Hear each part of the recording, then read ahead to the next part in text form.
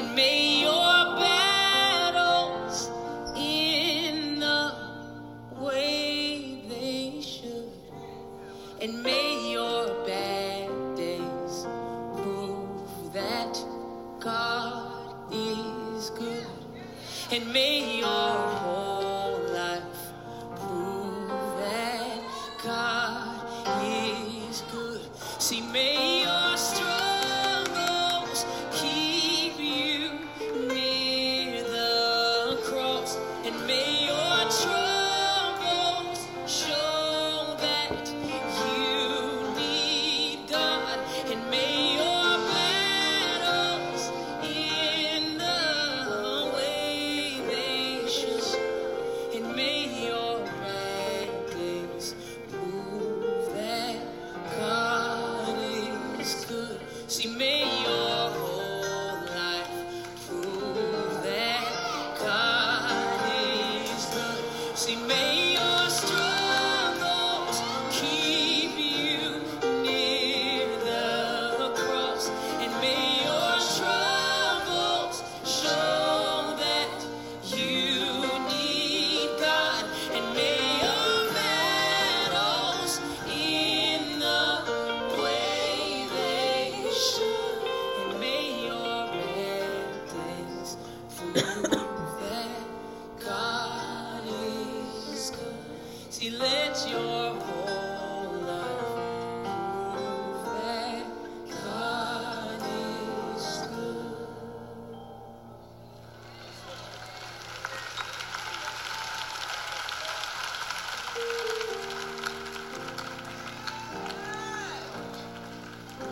Thank y'all so much for coming out.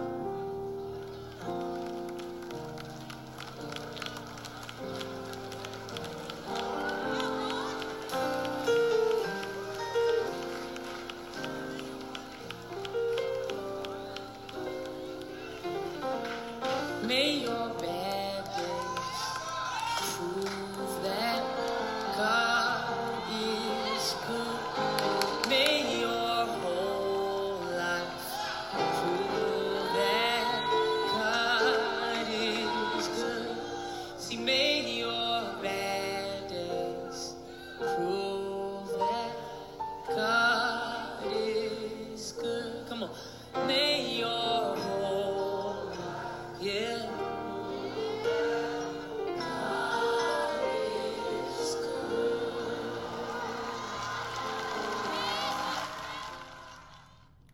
Good morning, good morning, good morning.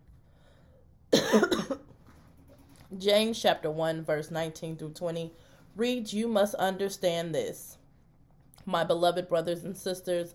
Let everyone be quick to listen, slow to speak, slow to anger. For human anger does not produce God's righteousness." I got a question. Does anyone in your circle know you're a Christian?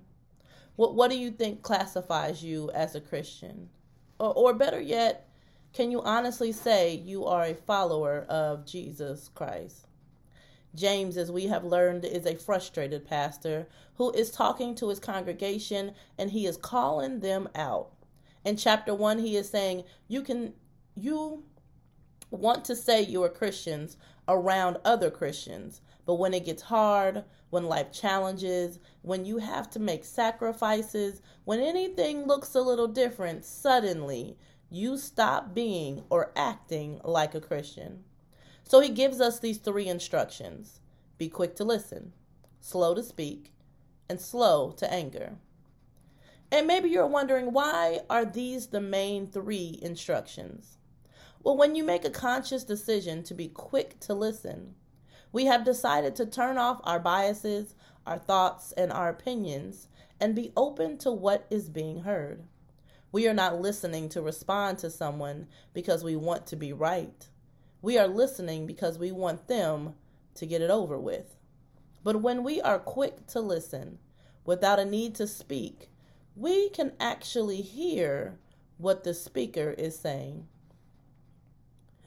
You know, there's an old children's fable that says, "Sticks and stones may break my bones, but words will never hurt me." Y'all, that's a lie. Words hurt. Words stick to people for the rest of their lives. Just think about how many times you've said, my mama or my daddy used to say this. Words hold power and are extremely meaningful. So we just can't be throwing out words all willy-nilly without understanding the impact it has on those around us. And then to be slow to anger. You ever met someone who gets angry quickly? Most people don't want to speak to them because you never know what's going to set them off. Having the ability to be slow to anger means that you are able to intake the information given and process it. You are able to hear the different perspectives and have a rational reason why anger would appear. Having the ability to be slow to anger means people can come to you with their hurts, with their disagreements, with a little conflict, with their fears, and you then become a safe person for them to be around. But James ends this note of instruction with saying these things don't produce God's righteousness. Meaning if you are doing the opposite of these things, or if you are staying angry, are you really able to say that you are acting like a follower of Jesus Christ? It's important that we do more than just say we are followers of Christ, but that we live in a way that God can place God's stamp of approval not only on our lives, but on the lives around us of which we have impacted. So this week, challenge yourself to be quick to listen, slow to speak, and slow to anger. Pay attention to ways in which you are not showing that you are on Team Christian, and work to improve that aspect of our lives, that at the end of the day, God can smile down on us and see that we are the people that God can trust with the things that God needs to get done. So pay attention to what part of you, or what part of us, needs to improve to say, I can truly say that I'm walking the Christian walk. So let us pray. God of light, God of truth, God of justice, God of love, God who cares, God who listens, God who sees us. God, we come to you this morning saying thank you. Thanking you for a day to wake up, to see, to be, to smell, to hear, to be able to walk within your kingdom again. God, we just say thank you. We thank you for the ways in which you have allowed us to wake up to warm homes. You have allowed us to put food on our tables. You have allowed us just to live another day in the midst of all the things that we have. God, we just say thank you. Now, God, we understand that there are moments when we aren't just quite Christian-like.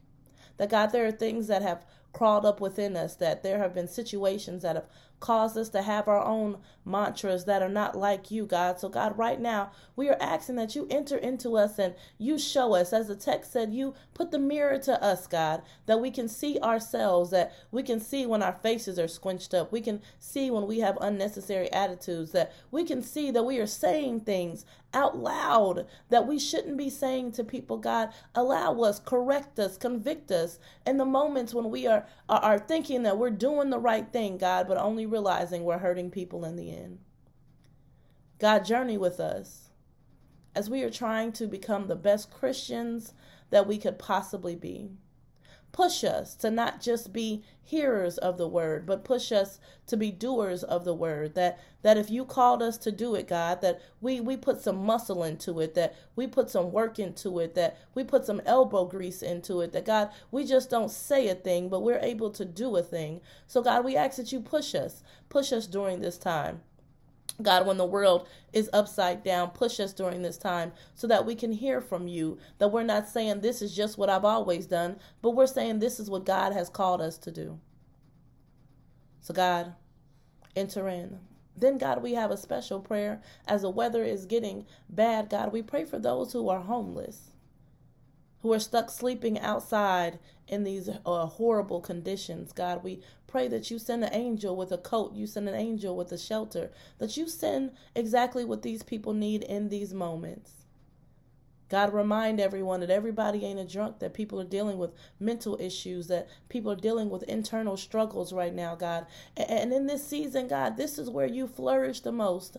When the world is crazy, when people are in need, God, this is when you call us as Christians to stand up. This is when you have called us to be the people that you have called each of us to be. So, God, remind us.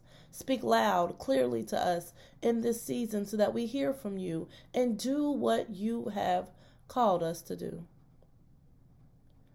For that, God, we say thank you. We thank you that we can be resources. We thank you that we can be your hands and feet. We thank you that we can do what you call us to do. Thank you for supplying. When we don't think we have enough, God, we just say thank you. Then, God, we ask that you go by anybody in this season as the new year has started who was feeling low, who was feeling unworthy, who was feeling lost, who was feeling left behind. God, we ask that you go into those places and spaces, and people who are mourning, God, go into their crevices of their life and in their heart and touch them in ways that only you can, God. So as we learn to be better Christians, God, speak to us loud and clear, so that we can hear you and continue to do the work of which you have called us to do. So, God, we thank you and we praise you. For it's in your Son Jesus' name we pray. Amen, amen, and amen. Everybody have a great day.